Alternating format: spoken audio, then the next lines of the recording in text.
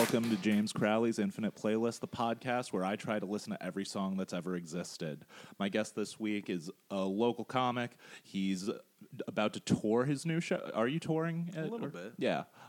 Called How to Meditate, and he's also the host of the great podcast True K.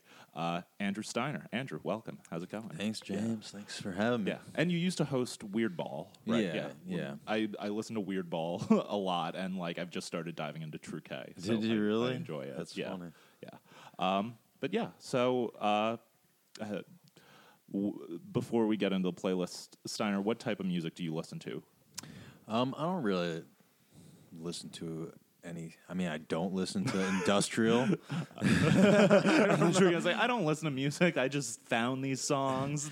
I just mean I don't listen to a specific type. Right. I mean, there's more like I can say what types I don't listen to. Okay, it's that's like fair. Emo, industrial. Like that's really what I don't listen to. Emo industrial or emo Both. Or okay. Yeah.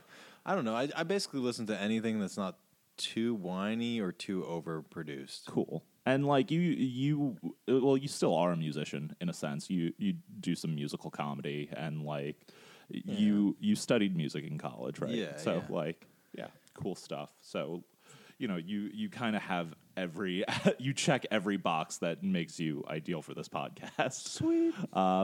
And the theme for the playlist you chose this week was It's Lit Terrary. What drew you to that one? Well, I was almost a English minor, creative writing minor in college, so I was like, let's do both. Cool. Right. Awesome. Let's get my minor and my major. And before we start getting into the specific songs, what was your approach to the playlist? I mean, I didn't have too many songs off the top of my head that fit the playlist, so I kind of researched like I was like Googled like songs that mention books. You know? I did sort of the same thing where like I know a lot, but also like I started realizing I'm like these all are just things that reference Hemingway. and there were actually a few songs that didn't reference books that I were like this sounds like. You know that like Hemingway short story, like kids' shoes, baby shoes never worn, for sale baby shoes never worn. That actually doesn't exist. Fun fact. What? That's a myth. Yeah. Oh. But well, anyway, this is where I get to let my snobby English major side show. But my approach was like songs that sound like they could have been a novel. Yeah, and once I saw that you had done that, I kind of did a little bit of the same thing where I was like, what are some songs I like that are like storytelling songs, and they have little like poetics and things, or like people that are like literary songwriters. So, and there were a couple songs I picked that were just like, this is about writing books. Yeah, and I love that, and it's one of those things where like now I have a bunch of songs like that I love, but like now I apply them to like writing comedy, and like I have a playlist, that's like just for me that it's all songs I listen to like when I bomb, and it's almost all songs about like writing. Oh wow. But yeah, let's hop right into it. We'll go right in with your first pick, which was Woody Guthrie's Tom Joad. Let's listen to that.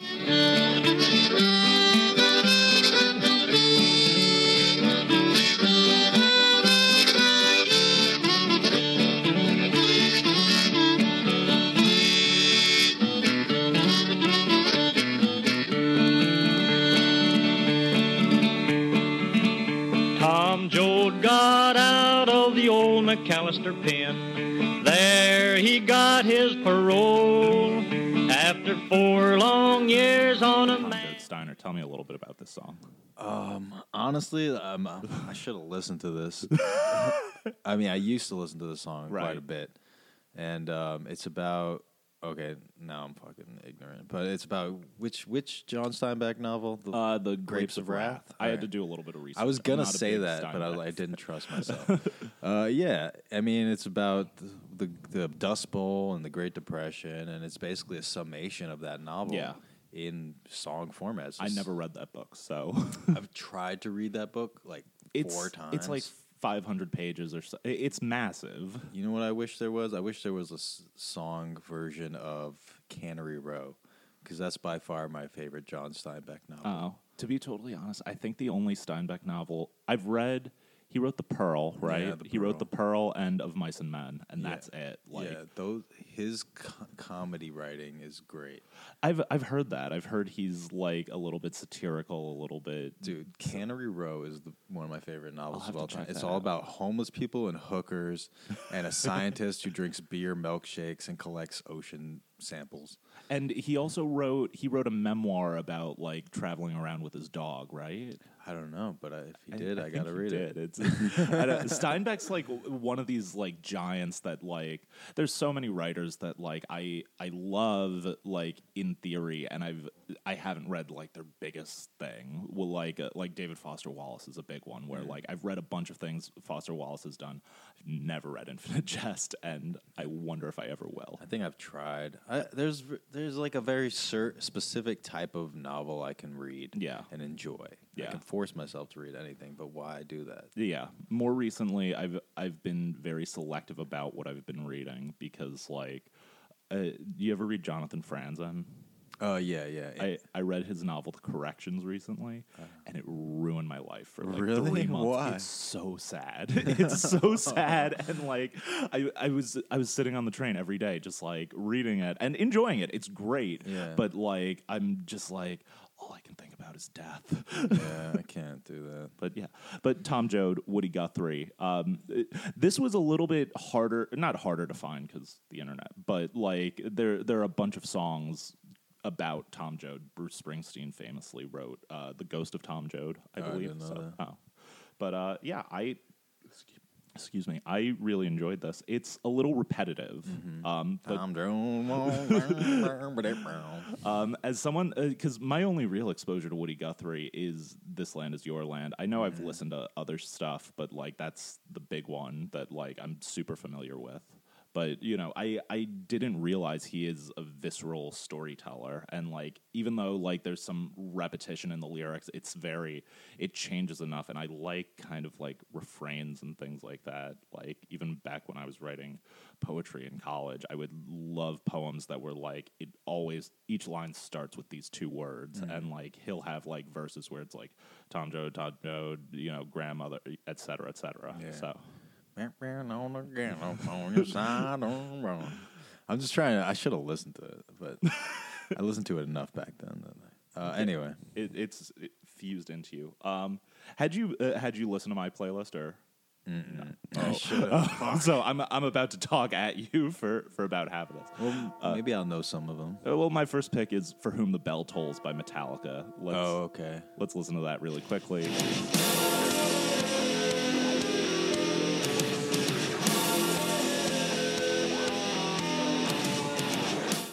This is a classic. So like you know, it's got that great big riff. It's named after an Ernest Hemingway novel. I mean, I read the novel at least once. Yeah, I read it back when I was in high school. Wait, is that the one where he's in Italy? I forget if he's in Italy. I feel like it is the one. There's a lot about a bridge that needs to be blown up, and then the guy, Oh no, he's in Spain. Spain. Yes, And there's that fat lady, and they cook rabbits. You remember it much better than I I don't think I made it all the way through. I had to read it going into my junior year of high school, and I was super excited because of this song, and I was like, I fucking love Metallica. This is gonna be a great book. And then like I hated it. Yeah. And then like when I got to college, I started reading more Hemingway, and I'm like, oh, this guy actually does shit that I enjoy, and you know, I'm gonna try to reread For Whom the Bell Tolls. Yeah, I've read most Hemingway novels. That might be the one that I didn't read. No, yeah. What's your favorite Hemingway? I mean, I have a lot of Hemingway. I used to love A Movable Feast. Movable Feast is great. Yeah, I like anything where they talk a lot about drinking and whores and eating. I reread Movable Feast and The Sun Also Rises this year, which are both just like party novels. Yeah. And they're both a lot of fun, and I love F. Scott Fitzgerald. You know, I've drunkenly called myself the F. Scott Fitzgerald of this generation. I like the great. I mean, I love The Great Gatsby, but I haven't really read anything else. I've read The Beautiful and Damned, and I've read some of his short stories. The one I need to read is the Benjamin Button. He wrote that? He wrote that, Oh. which apparently it's weird as shit. I like weird as shit. I've never seen the movie, but I saw the movie. The concept is bizarre. It's great. So I love sci-fi. Were you into Metallica as a kid? I love Metallica. I still love Metallica. I was a big metal kid. I know I talk a lot about punk rock now, but like I'm a total metal guy. I had a metal phase. Yeah. And I remember the first time I heard about Metallica, like I was living in Seattle and I had some like Latino friend, and I guess we were into hip hop, and his older brother was like, "Man, that's not real music. You gotta listen to Metallica, Master of Puppets, man." That is my favorite Metallica record. But That just made a big impact on me as a little kid. they're great, like at the end of the day, like they got some they're basic metal, but like they're so good they're great songwriters. I once almost got jumped for blasting metal on a boombox. Really? I didn't live in the ghetto exactly, but it was almost the ghetto. Right. And me and my friend, I would just carry my boombox and like typo negative blasting. And this like crew came up to me with like a Rottweiler and like 4 kids. Oh shit. Party podcast foul. I know. I should have muted that. I don't know what she's calling me for. But yeah, shit. I still do stuff like that where like I'll hook up my my Bluetooth in the car and I start blaring like Master of Puppets or like Battery and shit. Yeah, but I've never. Have you ever seen anybody with a boombox blasting metal? Actually, there was this guy in college that like he was dubbed Boombox Kid because he would ride a bike around and he would have a boombox while he was biking. Nice. And like he would have like 80s metal and like 90s like hard rock and stuff blaring, and like it was weird. Apparently the guy was also a scumbag. Yeah. I just find it funny. It's like such a hip hop move with metal. It's cool. I don't know. Yeah. But yeah, you're not much of a metal guy, or Not really. It's like I said. I mean, I've been getting into Sabbath a lot lately. really Sabbath are great. They're so good. Like I said, I just have a problem with certain production values, like when the distortion is super digital. Okay. I hate that sound, and a lot of metal is like that. How do you feel about like screaming and stuff in general? I mean, I love Iggy Pop, so I love when he screams. But that's a very not. You don't like the. No, because it seems contrived to me. A little bit, yeah. I could see that. I've been getting more and more into like black metal, where it's all like high pitched, like but growling, but like I like that it like kind of drones and like it's a very like sonically rich like texture, and it almost reminds me of classical music, and it's cool. So. Cool. Yeah. Let's move right on to your next song, which was "Cemetery Gates" by the Smiths. Let's listen to that a little bit right now.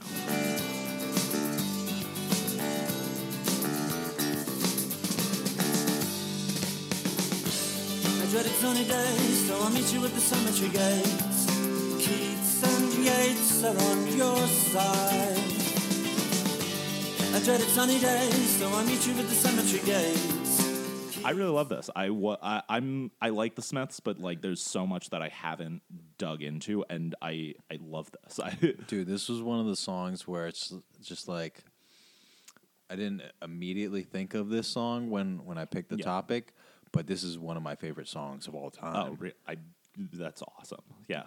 This very quickly, like, my favorite Smith song is probably I Know It's Over. Yeah. But this very, like, quickly, like, jumped up where I'm like, oh, this is amazing. This whole album is Queen fucking is Dead. great. It's a classic. And another I almost picked this one too, or instead of this one, but Frankly, Mr. Shankly. I haven't listened to Frankly, Mr. Shankly. There's a line about writing, but I forgot. It almost sounds like he's talking to his publisher or something. I'm going to pull up the lyrics. Frankly, Mr. Shankly, this position I hold, it pays my way, but it This position I didn't realize that you wrote poetry. I didn't realize you wrote such truly awful poetry, Mr. Shankly. I didn't bloody awful poetry. Oh, yeah. got to get those Britishisms in. Yeah, But bloody. yeah, Morrissey is a complicated person to love now, but he does have such a great way with words, and especially this song where he's basically comparing himself to Oscar Wilde, which is bold. Yeah, they're talking about. I mean, Keats and Yeats, right? But I'm trying to remember exactly. Are they playing tag in the cemetery? And I forgot. There's like a famous cemetery in London where all these poets are buried. So I almost imagine like they're playing tag, and the bases are like the graves of these poets. I don't even know if that's so if it's where Oscar Wilde is buried, Oscar Wilde is actually buried in Paris. I actually went to Oscar Wilde's grave this year. Oh, nice. And it's weird because they have like a big glass wall around it because it was a tradition where people would put on bright red lipstick and kiss the grave, and then they were like, people are defiling the grave, we have to put this up. But then people just kiss the glass. All right, but there's something to kiss. Yeah, we gravely read the Stones, all those people, all those lives. Where are they now? With loves and hates and passions, just like mine. They were born and then they lived and then they died. I'm glad you're singing it because I'm just reading it and I'm like, this is actually very sad. But he says it in like kind of a blasé way. Yeah. The Smiths are always a little bit like tongue in cheek. One of the things I do like about the Smiths a lot is they're funny. Mm-hmm. At the end of the day, you look at a song like "There's a Light That Never Goes Out," and he's like, if a double-decker bus crashes into us, that's to die by your side. That's funny. It's silly. It's such a heavenly way to die. Yeah. So morose, but it's still a little funny. Yeah. Oh yeah. Just because it's so overblown. But I was surprised to see a Smiths song just because you don't strike me as a Smiths person. Yeah, man. I mean, I'm a bummer. I've been depressed a lot. Right. I'm a big Yeats fan, so anytime you call out Yeats, I'm like, fuck yeah. I'm trying to think what I've read from Does Yeats. he say Weird Lover Wild? He closes because Weird Lover Wild is on mine. Yeah, I love that one. And it is funny to like you draw the comparisons to Morrissey and Wilde because they're both Irish people living in England. Mm-hmm. Morrissey, I think, has never been outed, but Right. Morrissey is At least bisexual, pansexual, if not gay. Yeah. And Wilde was also kind of openly gay for his time, and like Well, he was put in prison for it. yeah. And he was his lover was a like French aristocrat, I think. I think he was like a prince or something.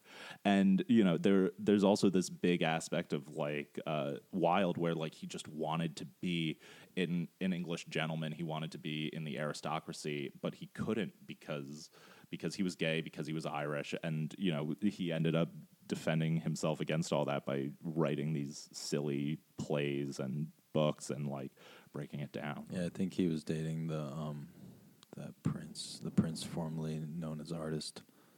the symbol. Oscar Wilde's crowning moment is Purple Rain. Let's move right along into my next pick, which was Lovecraft in Brooklyn by the Mountain Goats. Let's listen to a little bit of that right now.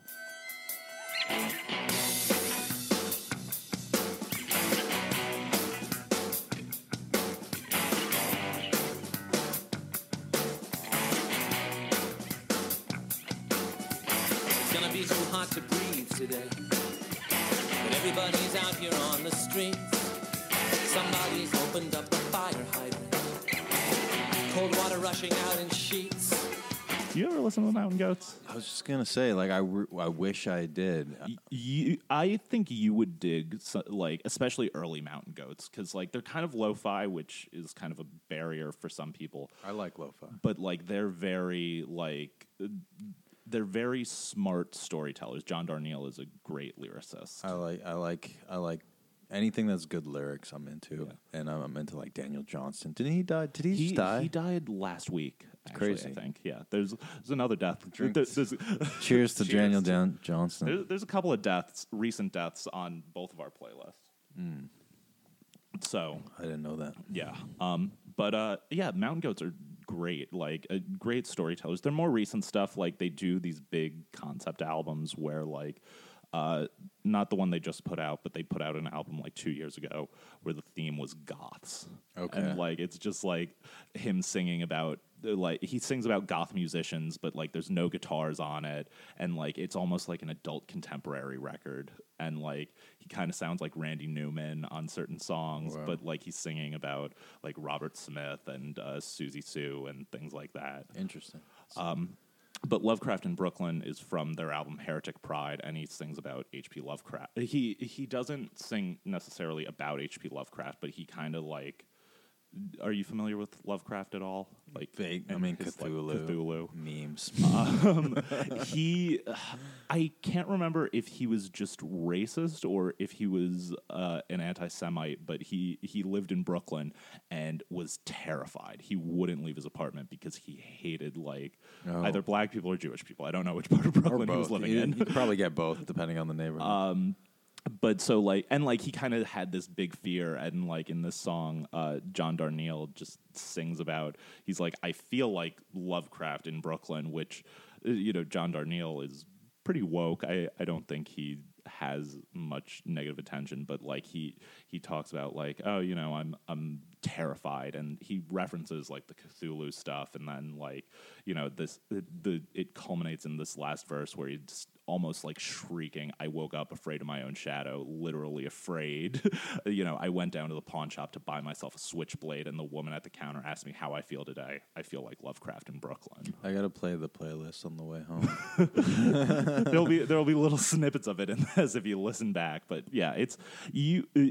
I think you would like the Mountain Goats if you're like a lyrics guy. I'm a big Neutral Milk Hotel fan. Oh yeah, 100%. They've covered Neutral Milk Hotel, and like they're up there. Check out the album Tallahassee. Okay. Tallahassee, Florida. That's where it takes place, and specifically the song "No Children" is a good entry point, just because like it's the best breakup song. Okay. But yeah, let's move right along into your next pick, which is "Every Day I Write the Book" by Elvis Costello and The Attractions. Let's listen to that really quickly.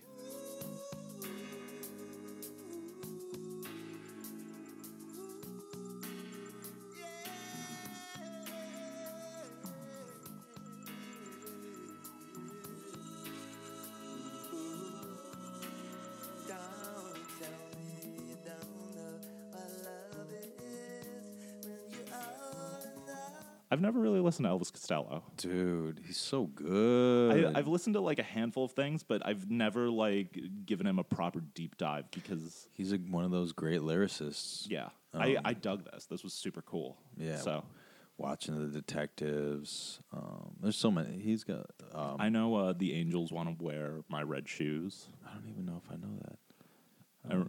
Or Pump It Up. I know. Pump It obviously. Up. Yeah. But there's just like certain. What's the one where he's like, no, no, no, no. I don't even. It's like a Allison. Yeah, Allison. That's a great fucking song. It's a classic. Yeah, and the guitar playing. But this song, Every Day I Write the Book, it's just like going through the chapter. I mean, it's fucking. It's great.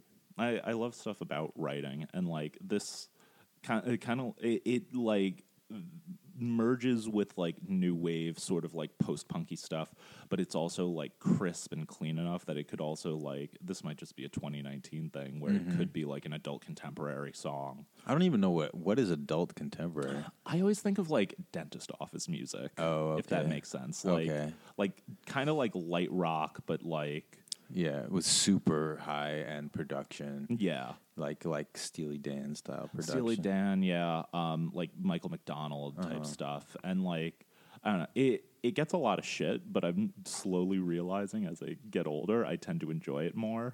Yeah. And I dug this. I love kind of like going through chapters and writing, and I almost picked a different song called I Could Write a Book in addition to this. But I was like, this is kind of like the same song. I mean, honestly, I don't really know the lyrics of I Could Write of this song that well, but let me pull them up. I think they're better than I Could Write a Book, but that's like the jazz version, though. Who's I Could Write the Book by? I Could Write a Book. I don't remember exactly. It's the standard. Like every major singer, jazz singer, has covered it.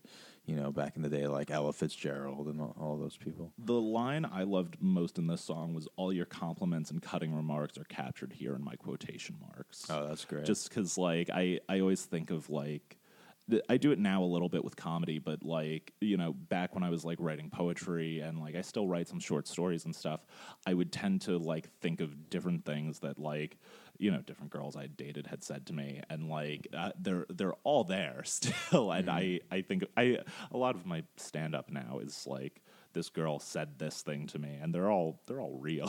I don't remember anything a woman's ever said to me. Oh, as soon as women start talking, tune them out. No, I mean, I'm trying to think. Like, women I've madly loved, like, I really can't remember off the top of my head anything. I mean, the two that get factored into my act now is I had a girl that was like, "Oh, you're really hardworking and driven. I think you're going to make it." And that was a girl I'd started dating right after I started doing stand-up. And then another woman once asked me, "Am I raping you?" And I was like, what am I supposed to say to that? You're not. That's wild. But, yeah. But, like, that line specifically pulled it in. And, like, that every day I write the book, it's, it. By the way, this beer pairs really well with your bathroom soap. Oh, really? I don't even know what the soap is. I think it's like jasmine. We used to have, like, my mom used to buy, like, these, like, great, like, specific, like, Bath and Body Works soaps, and now, like, my dad bought these weird, like, they have, like, these almost, like, Mexican artwork on them, and I'm like, "Dad, why did you buy this?" Dude, I don't know. That's the thing, man. Yeah. Jasmine beer. We Yeah. can invent that. We could open a brewery. Dude, I just saw they're opening a cider bar right near me in New Rochelle. Really? I'm That's like, awesome. fuck yeah. That's so Hipster New Rochelle. I think that, like, there could be, like, a good, like, tequila bar around here. There's a good one in Larchmont. Okay. Yeah. Yeah. What is it? Captain Lawrence is about to start doing spirits too, which is Someone cool. used to have a comedy show there. Oh, really? It's a cool place, and especially now that they've made it bigger, it would be a great room for comedy. But I don't know if they'd be interested in it. Do it. They're kind of like a family-friendly place now. Yeah, maybe. But yeah, good beers. Mm-hmm. Let's move right along into my next pick, which is "Stuck Between Stations" by the Hold Steady. Let's listen to that a little bit right now.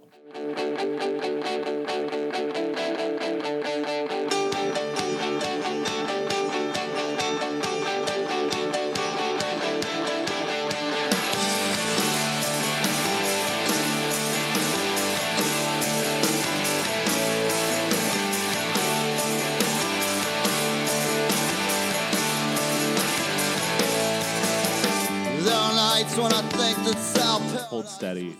Again, kind of like the Mountain Goats, very lyrical stuff. This also references, like, Jack Kerouac. The opening line is, "There's nights that I think that Sal Paradise was right. Boys and girls in America have such a sad time together," which is, I hate On the Road. But that's one of my favorite quotes in literature. I used to be, like, really into Kerouac and the beats in general. I like Ginsberg.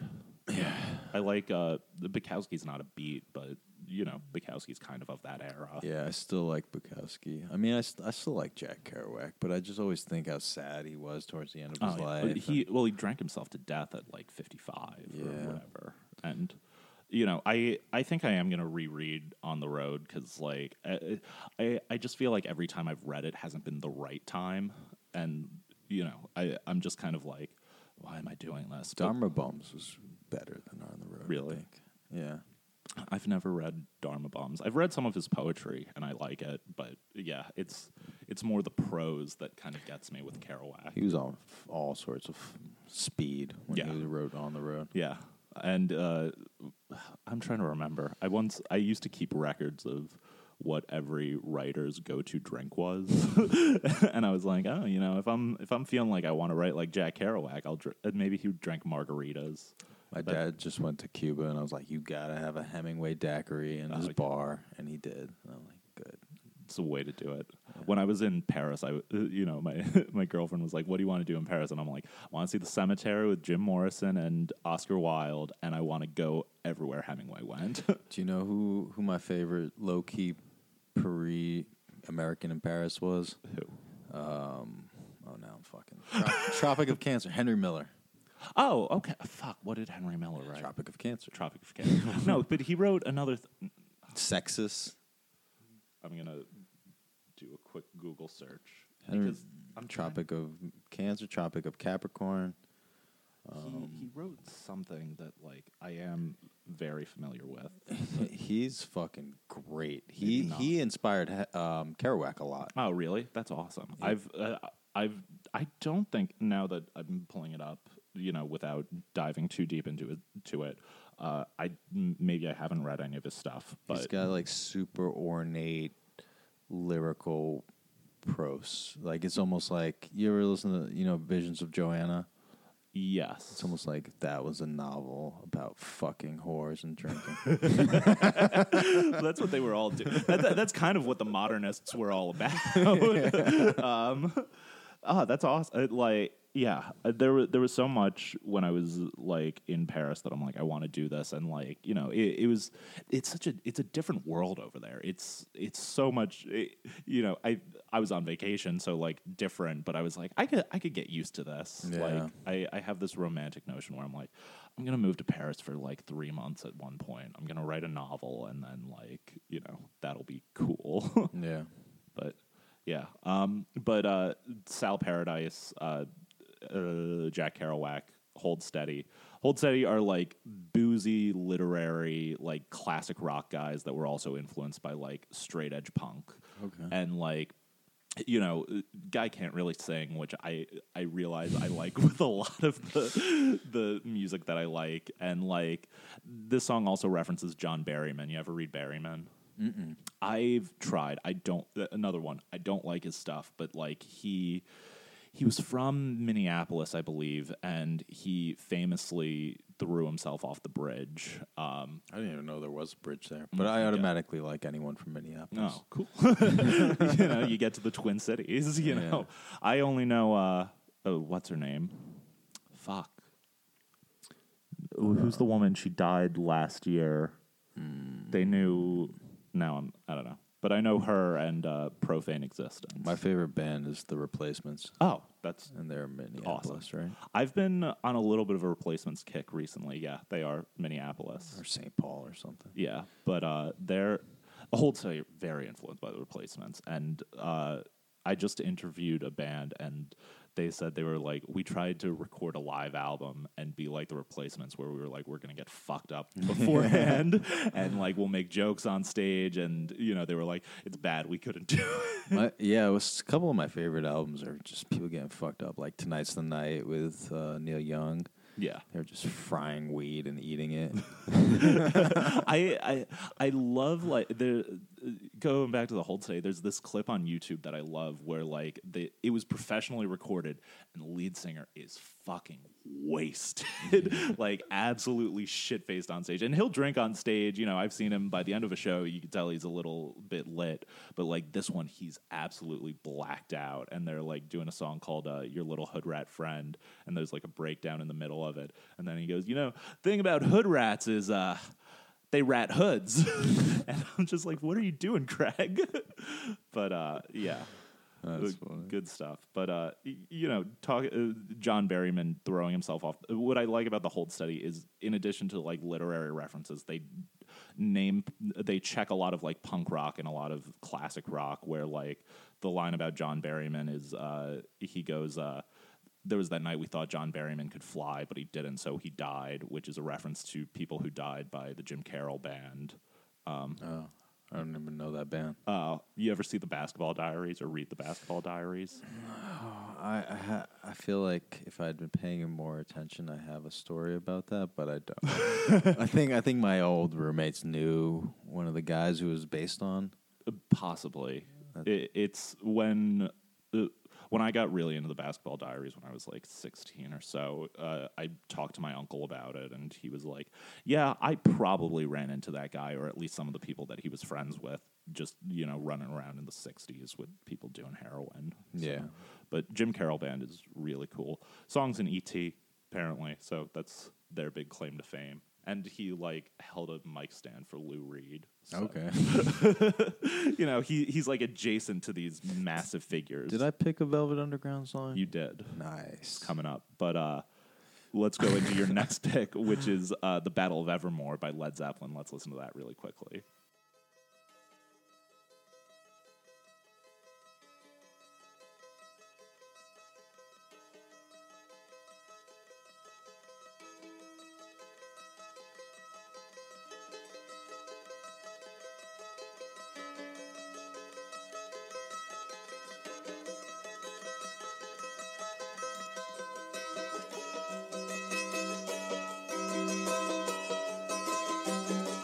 Of light took her bow, and then she turned to go. The Prince of Peace embraced the gloom and walked the night alone. Dancing in the dark and Zeppelin. Yeah, I mean, this is basically just Lord of the Rings. Tolkien, yeah. Yeah.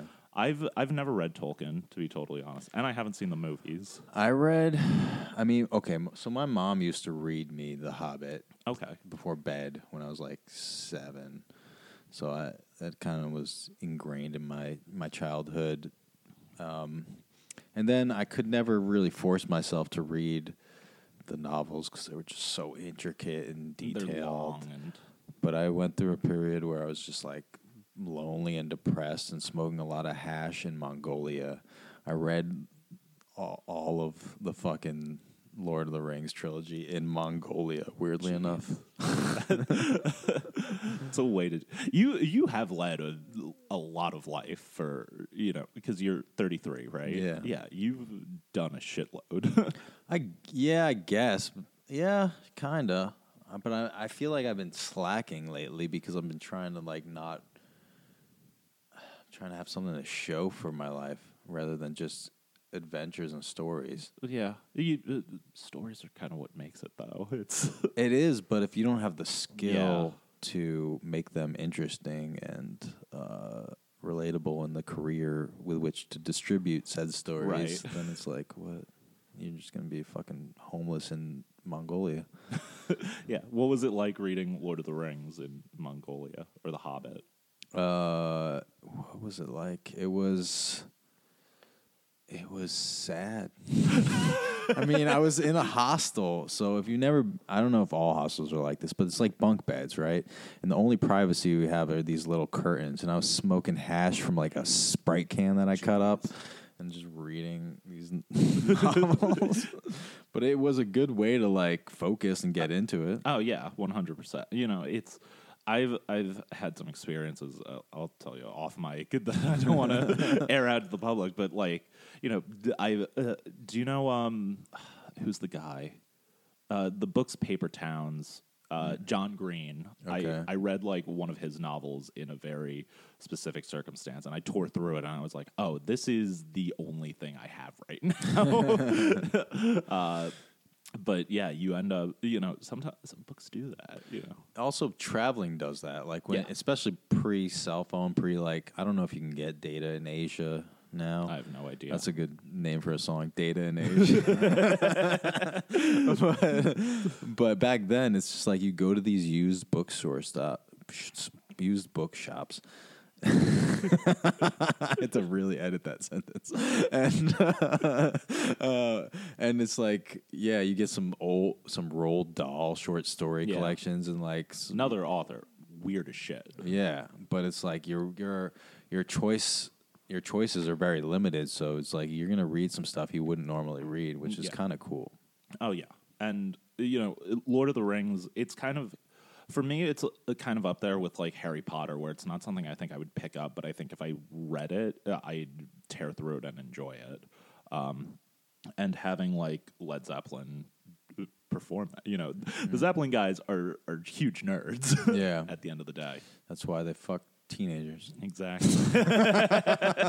With sharks. With sharks? Yeah, do you not know the shark story? No. This is like a legendary Led Zeppelin story where apparently they had like a groupie like laying down on the bed and they found like a sand shark and they like shoved it in her pussy. Oh my God. Yeah. Have you seen that movie? I mean, not the Vice mini documentary where they go to like see how porn is made in Japan and all these people are shoving like mud skippers up their pussy and eels up their ass. Seen that. That's great. I haven't seen any.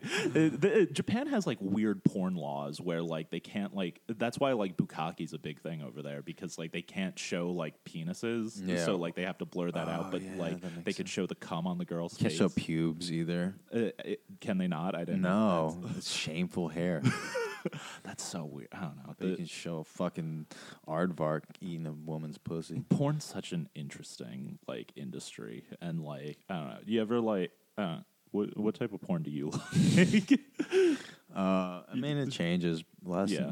night, what did I watch last night? I just watched some chick. I've been. Oh my God! I watched this movie last night where it's this old dude. He's like 70 or Right. mid-60s at least, and he's just pretending to sunbathe.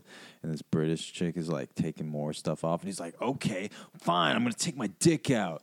And then he just is like, "That'll make you leave." And then she comes over, and they start fucking, and it's actually really hot. And I'm A like, lot of the time when I watch porn with like old guys, I'm always like a little bit like I don't feel like I should be watching this. but this guy was in shape. Okay. He didn't look like he let himself go, which made it less shameful. Like, she Okay. might actually want to fuck this Oh, guy. cool. And then I was like, maybe someone will actually want to fuck me when I'm old, and that's real hot. More recently, I've been getting into like amateur stuff just because I'm like, oh, this like feels real. Yeah, I You like know. that too. But yeah, it's one of those things. If I watch like old people, I'm like, I don't know how I feel. Same thing like if I watch like, I can't watch like interracial stuff to some extent because I'm like, I'm not black. You know? See, I sometimes watch interracial stuff, but then I find myself weirdly like just wishing I was a black dude. Right. Well, that's why I think I can't get into it. Where like just because I have that like intellectual disconnect. See, but I partially identify as black. I mean, I tell people I'm like a zebra. I'm white on the outside. I'm black deep inside. Well, no, because like a lot of my friends growing up were black, Okay. so I literally do Okay. kind of identify as black on some level. Well, you have more of a connection with the culture. Yeah, Yeah. yeah, That's cool. but it's weird. Yeah. As an adult. Anyway, moving right along. My next pick was a song for Ernest Hemingway by the Wonder Years. Let's listen to a little bit of that right now. The sky goes from concrete to charcoal. I'm laying on my back on the roof. Gunning through these clouds full of holes. I need some fucking light to burn through. 'Cause December's got me up. Wonder Years are my favorite band. What would you do if your penis got injured in World War I? But yeah, this is my favorite song from this album. This is also the last song I ever crowd surfed to because I realized that I was gaining weight and I'm too big to crowd surf now. But I saw them on this tour and like it was probably the first time they'd done this live, and I was like, I'm gonna crowd surf to this. I've never crowd surfed. Oh, it's fun. You should do it. I've moshed. That's fun. Crowd surfing is relatively easy. You just kind of have to like be able to like tap someone and be like, Get me up. point up, you know, and then like, you know, they'll give you a hand. They might grab someone else and be like, give us a hand, and like, you know, you're not a fat fuck like me, so like, you know, you could do it. Yeah. But yeah, I would do it. song for Ernest Hemingway. This one is just straight historical to some extent, where you know they. He relates to Hemingway in the sense where in the second verse of the song, he's just like, I'm staring at Hemingway's shotgun and I picture him drinking alone. He's forgetting things that he wouldn't have before. His eyesight's starting to go. I read about how his plane went down after Christmas in the Congo.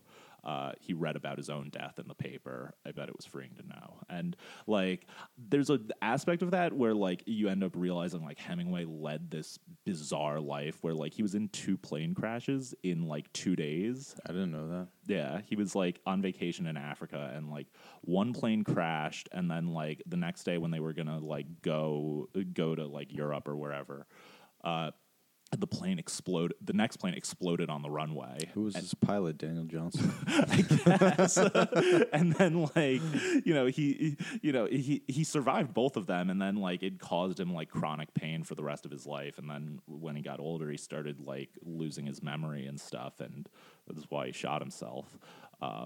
But yeah, Wait, the brain damage from the crashes? There's some theories that it I feel like caused the alcoholism. well, that too. That's why he pictures him drinking alone. I mean, I feel like Hunter S. Thompson and Hemingway probably went out in a similar way. Yeah, Hemingway didn't do as many drugs as Hunter S. Thompson, but alcohol, but a lot of booze, yeah, and like it's so interesting.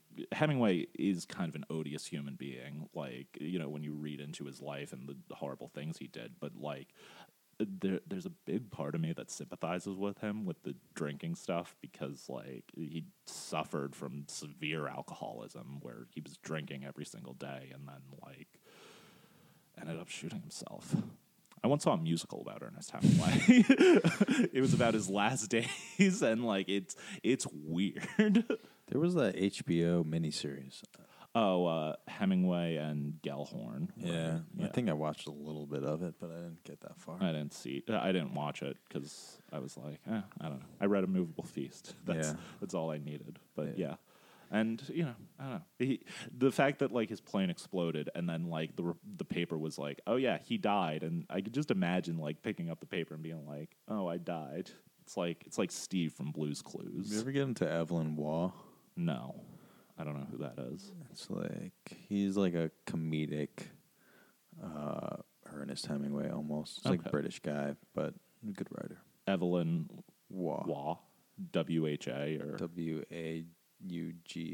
Okay. I'll take a look into him. Yeah. Cool. But yeah, let's move right along to your next pick, which was Eli the Barrow Boy by the Decemberists. Eli the Barrow Boy in the old town. See, that's borderline too emo for me. Let's listen to a little bit of it right now. Eli the Barrow Boy in the old town sells coal and marigolds, and he cries out all down the day.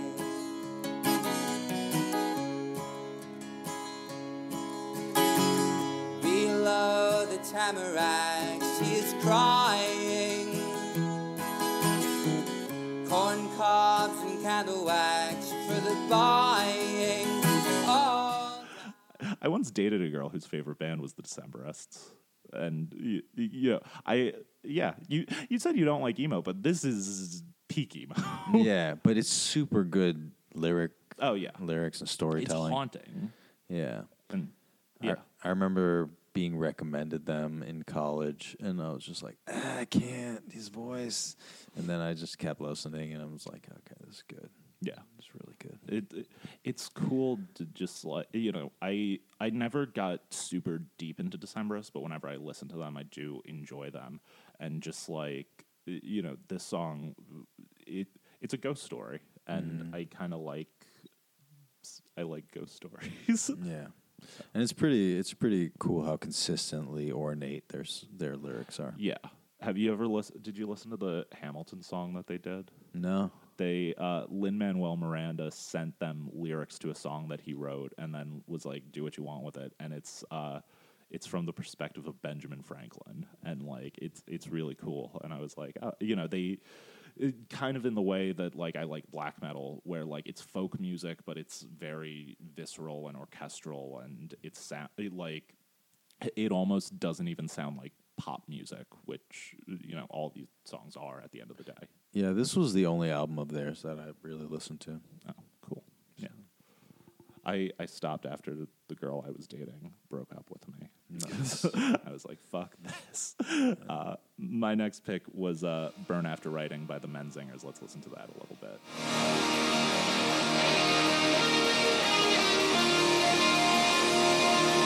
Here's the girl, same chords that I score. So this was one for me that was a song about writing.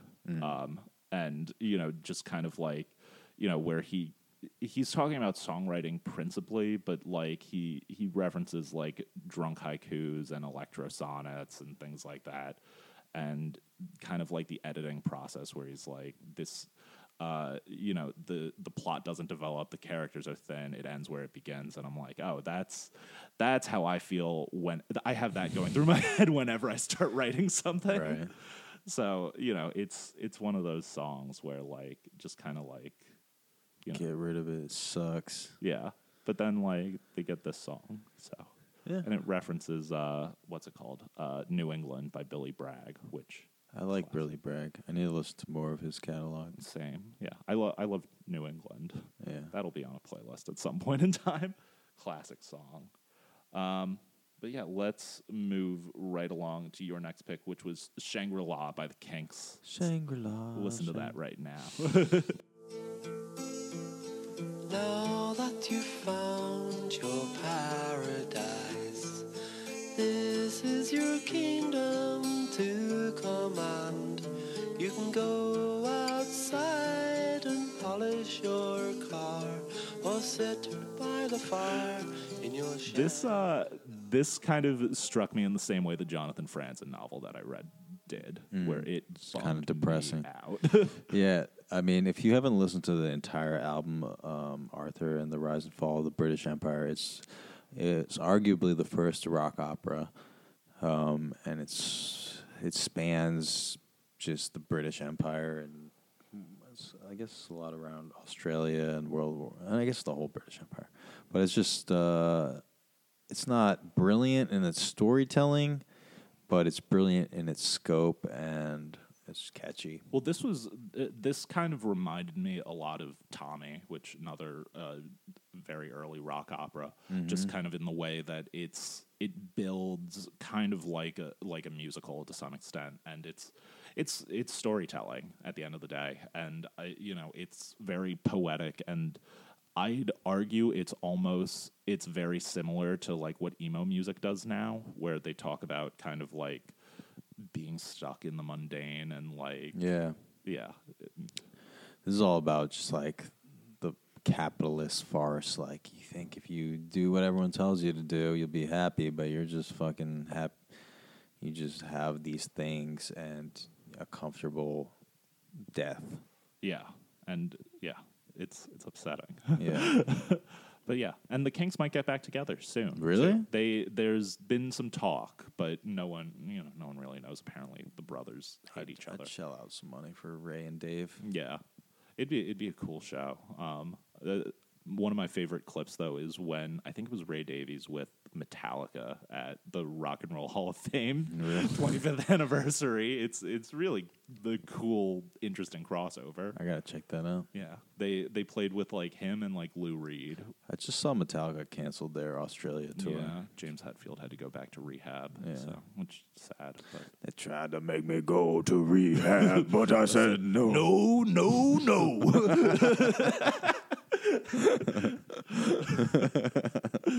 That's the clip. They do covers. I can picture James Hetfield doing it. That's hilarious. Oh man, let's keep it rolling. My next pick was "Desolation Row" by Bob Dylan. Nice. Let's play a little bit of that right now. They're selling postcards of the hanging. They're painting the passports brown. The beauty parlor is filled with sailors. The circus is in town. Here comes the blind commissioner. Bob Dylan is. I don't think I could have done a literary playlist without a Bob Dylan song. Yeah. But yeah, Highway 61 Revisited is one of the greatest rock folk albums of all time. And this is a massive song. It's 12 minutes long, and it's just a bunch of different, like, basically like sketches of various people, and there's a bunch of literary figures. There's like Cinderella, Robin Hood, Phantom of the Opera, and like he's just like pointing these people out and like being like, oh yeah, they're all out here on Skid Row. Yeah. Did I pick any Dylan songs? I don't think so. Yeah, I almost picked Tangled Up in Blue and Tangled Up in Visions Blue is great. of Johanna, but I didn't because I was just like, you're probably. It's interesting. When I took American Lit in college, there was, I think, maybe it was like Rolling Stone was like in our anthology collections, and like, you know, just because he is such an influential writer. Mm-hmm. Yeah, Dylan doing Love it. He also just announced a bunch of tour dates, and like I'm thinking about getting tickets, but I've also heard if you go to see Dylan live, he'll like start playing like 3 minutes of a song, and you'll be like, what is this? And like you have to like figure out what lyric he's singing. Yeah, I don't want to go. I think it'd be too sad for me. Really? I mean, I was such a huge fan when I was younger that I don't want to hear Dylan. Back when I was still like playing music and stuff, I had a brief phase where I was like, I could be Bob Dylan, and like I started writing like these simple like folk songs with my guitar, and I again realized I was like, oh, I'm trying to mimic Bob Dylan's voice, but that is just the way he sings. Yeah. Robin Hood, the sky. Yeah. Except for on Nashville Skyline. I don't know. He sounds like a different singer on that. There's so many like lay. he like changes a bunch of things. Back when like downloading music was a big thing, I think I just downloaded a shitload of Dylan, but you know how like you would download stuff and like sometimes it would be like the wrong thing. Mm-hmm. I downloaded it. It had to be some like soft rock guy. It's a song called like Butterfly Kisses, and it's a song about this guy like walking his daughter down the aisle, and like it's a good storytelling song, but like it doesn't sound like Dylan at all. Yeah. And I was like, oh, this is an interesting Bob Dylan song. He can actually sing. Yeah. He's an enigma. Yeah. But let's move right along to your next pick, which is the Velvet Underground, Sweet Jane. Sweet Jane. Let's listen to a little bit of that right now.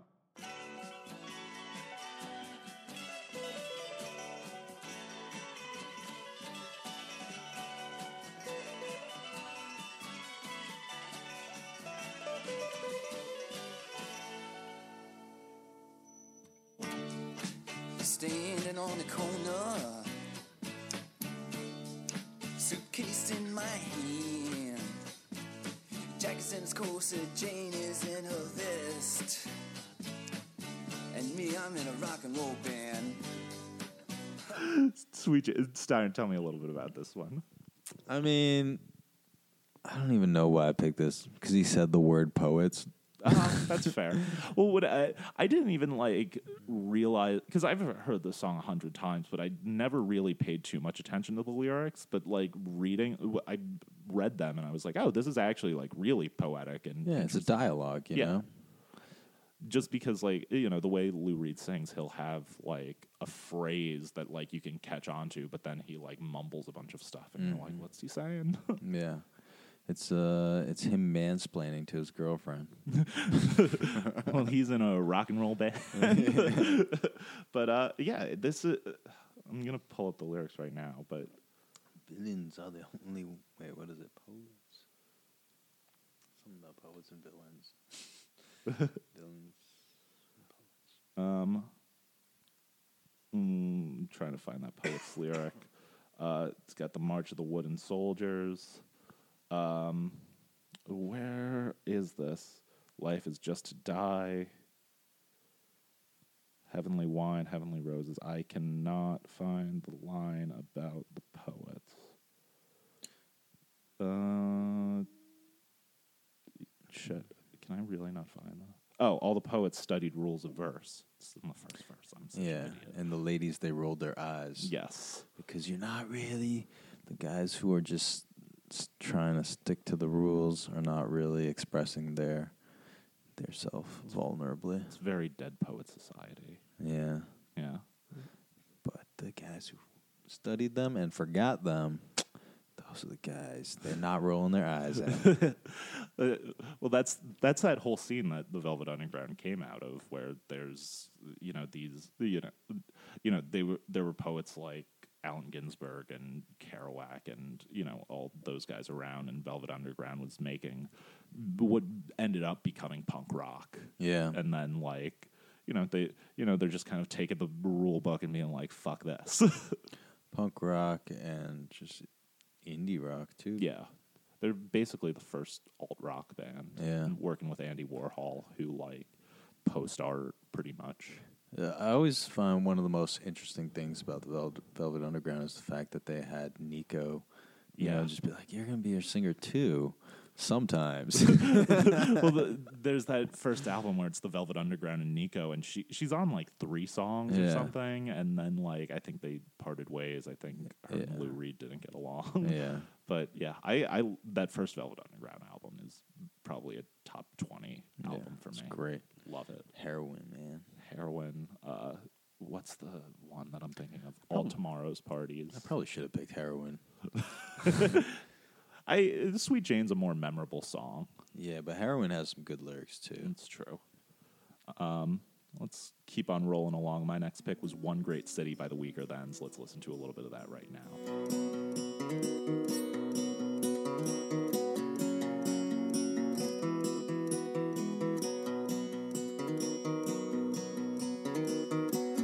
Late afternoon, another day is nearly done. A darker gray is breaking through. John K. Samson.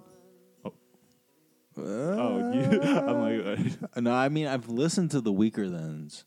It's one of those bands where I probably heard them on a compilation album. Okay, yeah. I was tempted. They've got their whole sequence of Virtute, the cat. What? Oh, there's 3 songs. 2 are Weaker Than songs. One is the guy solo. It's a plea from a cat named Virtute. Virtute the cat explains her departure, and then Virtute at rest. And it's basically the lead singer wrote these 3 songs from the perspective of his cat. And the first one is just kind of like the cat being like, yo, why are you all bummed out? Come play with me and have fun. Stop drinking and watching TV. And then the next one is the cat ran away, and he's like, the cat's like, I'm leaving because you're a fucking depressive alcoholic. See, that sounds like a song based on there's a Natsume Soseki novel. It's like a 600-page book called I Am a Cat. And It's all from the perspective of a cat. Oh, it might be influenced by that, because John K. Samson, this is one that a literary guy where I think he's an English professor when he's not making music, and yeah, the cat stuff is great. And then on his newest solo album, he apparently he's sober now, and he's got the song where it's basically just a eulogy for his cat, and it's really emotional and beautiful. Nice. But this song, the Weaker Thans are from Winnipeg, and this song is very explicitly, it's kind of a love letter to Winnipeg, but the chorus is I hate Winnipeg. I gotta listen. I've been to Winnipeg. I've never been. How is it? No, I hate Winnipeg. No, it's all right. It's all right. I hate Winnipeg. It was okay. It had its a nice coffee shop. I did a show there. It was fine. How do you feel about the Guess Who? I don't know if I like them. I think I've tried to listen to them. They've got American Woman, and that's about it. Oh yeah, that's them. And then Lenny Kravitz covered that. Yeah. Yeah, I think I always thought it was The Who, but I don't know. There's some weird confusion because it sounds so much like The Who, and I was always expecting The Who when I listened to them, and I was disappointed. Yeah, the big line that always gets a cheer in this song when he does it live is he goes, "The Guess Who sucked? The Jets were lousy anyway," and people start cheering, and I'm like, that's a little sad.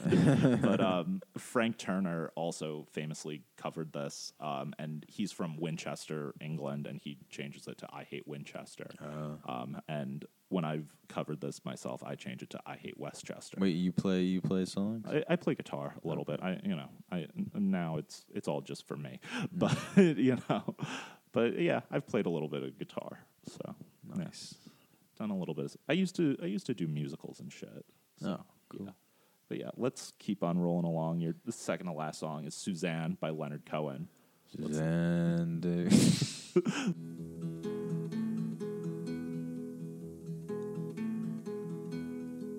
Suzanne takes you down to her place near the river. You can hear the boats go by. You can spend the night. Tell me a little bit about this one. This song, this is one of those songs where I attached to a particular person Okay.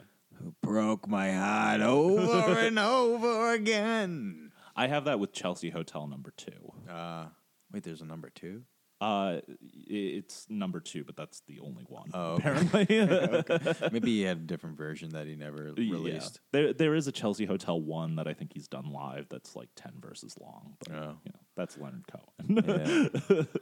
I saw him at Madison Square Garden. Oh, really? How was that? I mean, it was good, but would have been better if it was like just him and a couple people in a smaller venue. Yeah, I've watched a couple of live videos of him, basically at times that like I was at an age that I could have seen him, and I was like, I don't think that his shows are for me. Yeah, it was good. I mean, whatever. But so tell me about this person. Oh, they were... This was a sad song.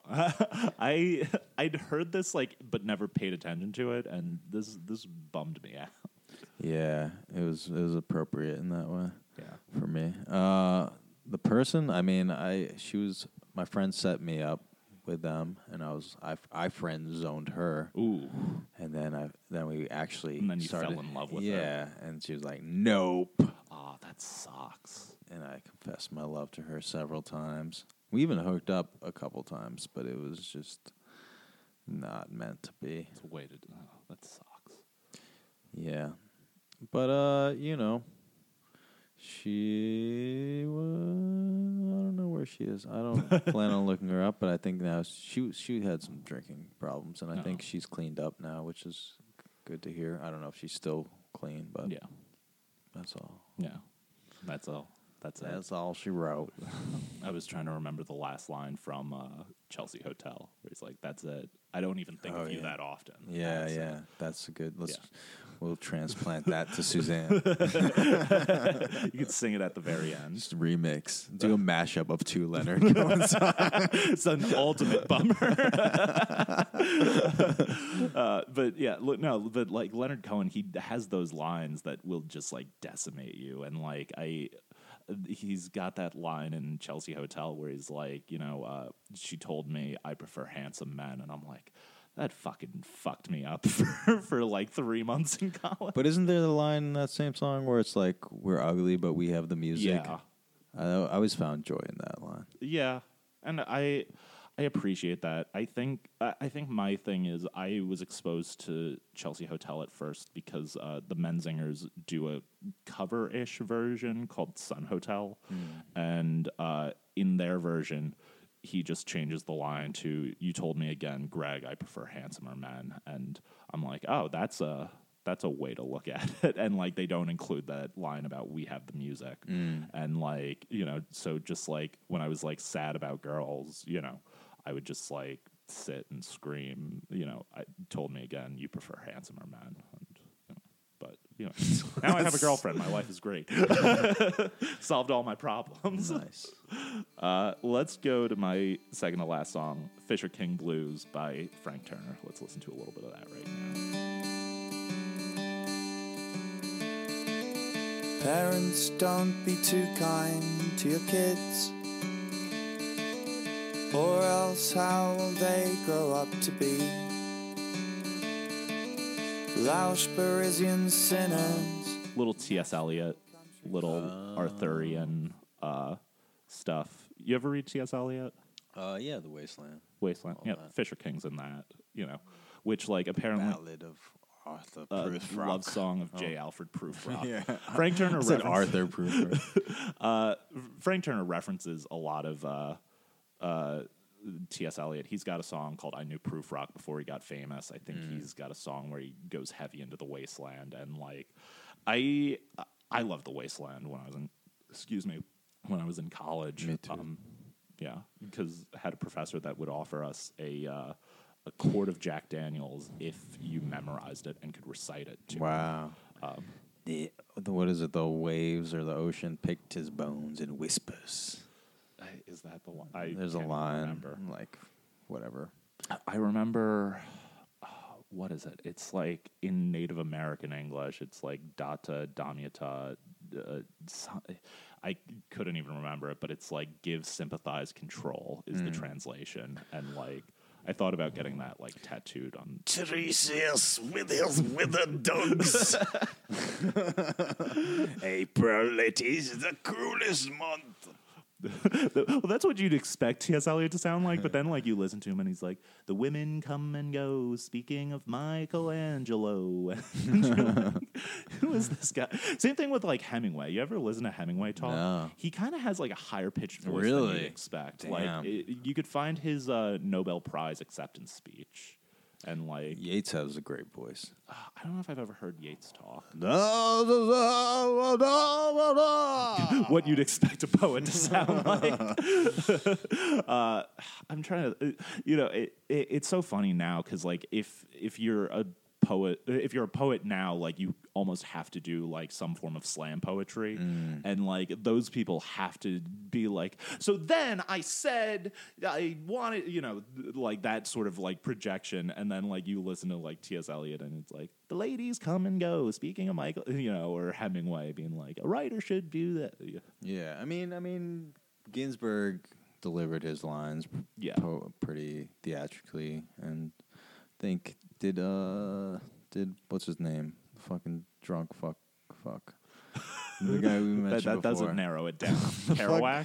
No. Thompson? Who you associated with them, but wasn't really of the beats. Oh, Bukowski. Yeah. I forgot how did he deliver his lines? I should know that. He resented reading, right? There's actually an album of like him giving like a book reading, and like it's great. But like I think that he was a lot of the poets I like now are like very like plain spoken in the way they deliver. Where like, do you know Hanif Abdurraqib by chance? He writes nonfiction, but he also writes poetry, and he has this very like tender voice where like he'll just kind of read like don't speak black, don't talk, and I like that. Yeah. he I've heard him in interviews, and he said he's like, I like poetry read to me softly and sweetly, where back when I was a slam poet, you have to like scream basically. I used to have like a jazz hip hop band. I used to be that like MC. Bad Not Good. I don't know them, but they're cool, jazz hip. But go. Yeah, but we had like I like cut up these samples of Jack Kerouac reading his poems. Like he had this album where he would have a like saxophonist accompany him, and my drummer would play the samples. Like no leaves yet, or it was like it was pretty cool. That's awesome. Yeah. But yeah, Fisher King blues. This is just kind of like the Fisher King notoriously like guards the Holy Grail, and that's kind of like his place in like Arthurian legend and stuff. And this song just kind of like modernizes it, which I kind of like, where he kind of talks about like being a shitty person and justifying it, which might not be a good thing, but he's like, if you're a parent, don't be nice to your kids, because otherwise they're not going to feel pain and they're not going to be artists. Yeah, but what's so good about being an artist? Once it pays off, it's good. But yeah. Right now, not a good place. But let's go on to your last song. This is the another death that permeates this playlist is the Grateful Dead's Dire Wolf. Let's listen to a little bit of that right now. In the timbers up in Ario, the wolves are running round. The winter was so hard and cold, froze 10 feet beneath the ground. Don't murder me,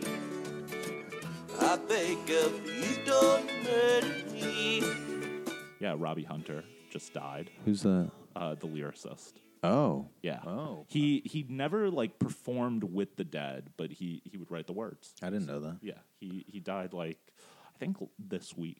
Holy shit. Yeah. So tell me. 600 pounds of sin. I don't know. It tells a story. Yeah. And people don't normally associate the Dead with great lyrics. No. But there's some good stuff, you know. Yeah. I don't know if I've said it on the podcast yet, but like I'm kind of like, excuse me, I've been like notoriously like cold on the Dead my whole life because when I was younger and I was first getting into rock music, I asked my dad about the Grateful Dead and he was like, Grateful Dead suck.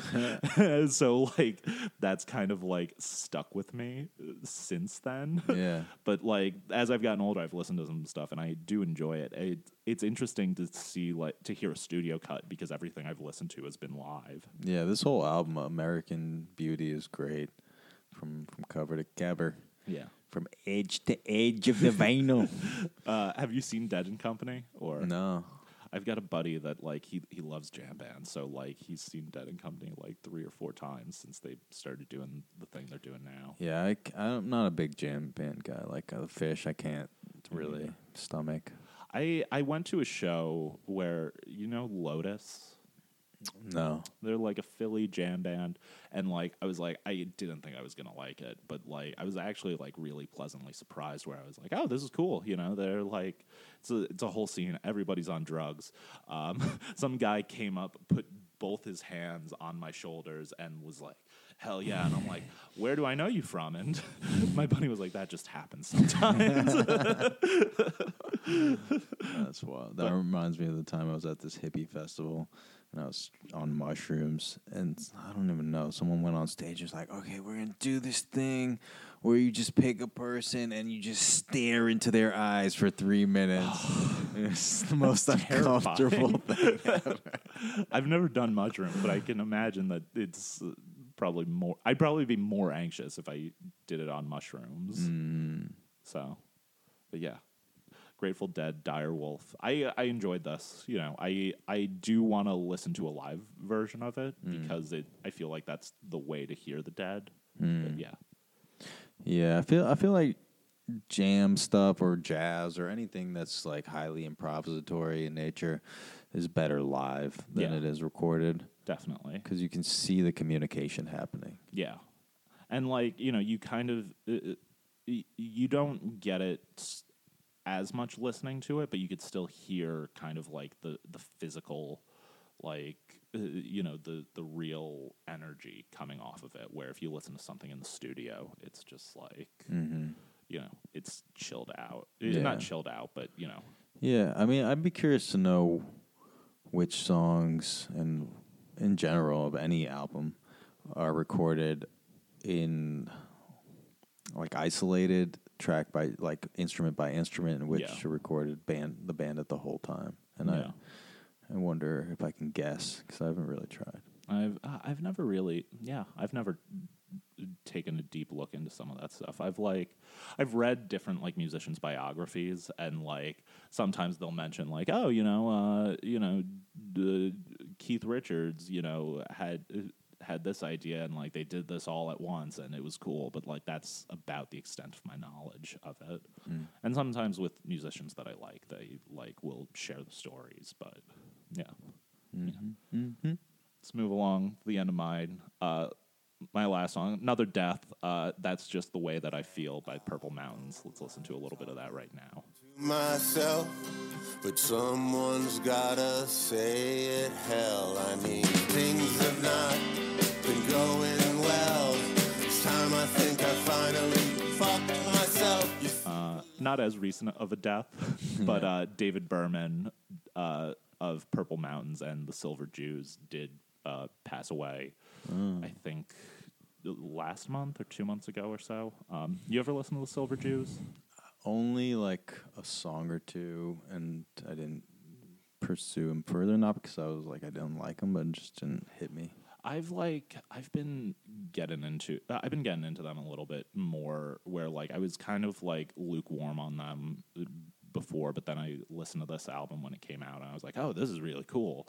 And then, David Berman tragically, most likely took his own life like 3 weeks ago or so, whenever it was. And I've kind of been, I've been on a little bit of a kick with this album. And he's another just poetic songwriter. He's published books of his poetry. And this is another one that, like, it's sad, but it's also kind of funny, where, like, let me see if I could pull up the lyrics. Where he's like, I don't like talking to myself, but got something to say at hell. I mean, things have not been going well. This is time I think I finally fucked myself. And it's like, oh, and like he delivers it in this like very like upbeat, jovial way where like it's very fun. But then he'll also have a line where he's like, I spent a decade playing chicken with oblivion. And it's just like, what the fuck? What the fuck, Berman? Yeah. Lines that like just sit with me. Yeah, well, you got to sit with James. But yeah, so I recommend this album to Purple Mountains. Purple Mountains. Purple Mountains. Purple Mountains. It's the name of the album, name of the band. Sad that he's gone. A lot of people are dead, though. Yeah, it's Some good company. him and Robbie Hunter are writing lyrics in Oblivion that he's been playing chicken with. Yeah. But yeah, I don't know. I've done a lot of like reading into like stuff with David Berman recently, where like he notoriously tried to kill himself in 2003 in the hotel room that Al Gore found out he lost his election in. Which, like, crazy specific, but like, I don't know. That's like, I don't want to kill myself, but if I was gonna kill myself, I would do something like that. If I was going to kill myself, I'd like to have a pastor, a rabbi, a Buddhist monk, all masturbating on my face while I slit my throat. I don't think I would have something that poetic. I think I would be like, I want to go to the bathtub that Jim Morrison was laying in when they found him, and then I'll bleed out there. That sounds more peaceful. Maybe. I don't know. Not if I slit my wrists and I lay in the bathtub. Yeah. Do you know Chuck Klosterman? Oh, no. He's an author. He writes a lot of like essay collections, and he's very good. But he's got this portion in one of his books. I don't know if it's an essay or one of his memoirs or something, but he talks about talking to one of his coworkers about which Beatles song he would put on if he was going to slit his wrists in the bathtub. And he's like, I think I would put on Tomorrow Never Knows, but I also don't think that 2.5 minutes would be enough time for me to bleed out and die. What Beatles song would you go to? There's the part of me that wants to be really poetic and do like A Day in the Life, but then there's also the part of me that wants to be cool and do like Yellow Submarine or like Helter Skelter. I feel like the one that comes to me is Blue Jay Way. Blue Jay Way would be nice. Is that the one? Day after day. No, actually, I'm thinking of Fool on the Hill. Da, da, da, da. I don't know. I think A Day in the Life would be like poetic and interesting. Maybe it's too much cacophony. I don't want to go out to the cacophony. Well, the first part. Yeah. By the time you're gone, you're like, oh, whatever. But I don't, maybe probably something from Sgt. Pepper's though. Yeah. Maybe something from the White Album. White Album would be good. I don't know, man. Maybe like Something, even though it's a love song. Something in the way she moves. Yeah, if I have my girlfriend strangle me, something in the way she moves. Yeah. Just grab my neck. Yeah. Have that go. Been playing chicken with Oblivion. Or have someone smash me to Maxwell Silverhammer. If I was 64, when I'm 64, right. That would be a good one. Yeah, absolutely. Have them cremate me to that, and then fire my ashes at people. Like a post-mortem bukkake. Or just shoot myself to Rocky Raccoon. I'm trying to think of how... do "Happiness is a Warm Gun" for that one. Yeah. Shoot yourself in the tub. Happiness is a warm gun. While you do a shitload of heroin. Yeah. What would put on Revolution number 9? Just confuse people. Number 9. They'd be like, he knew what this meant. 9mm. Yeah, or like some big political protest. Maybe throw myself off the White House to Revolution. Number 1 or whichever the pop one is. Yeah. Or put on like All My Lovin' or She Loves You. Yeah. Help would be a good one. Help. I need somebody.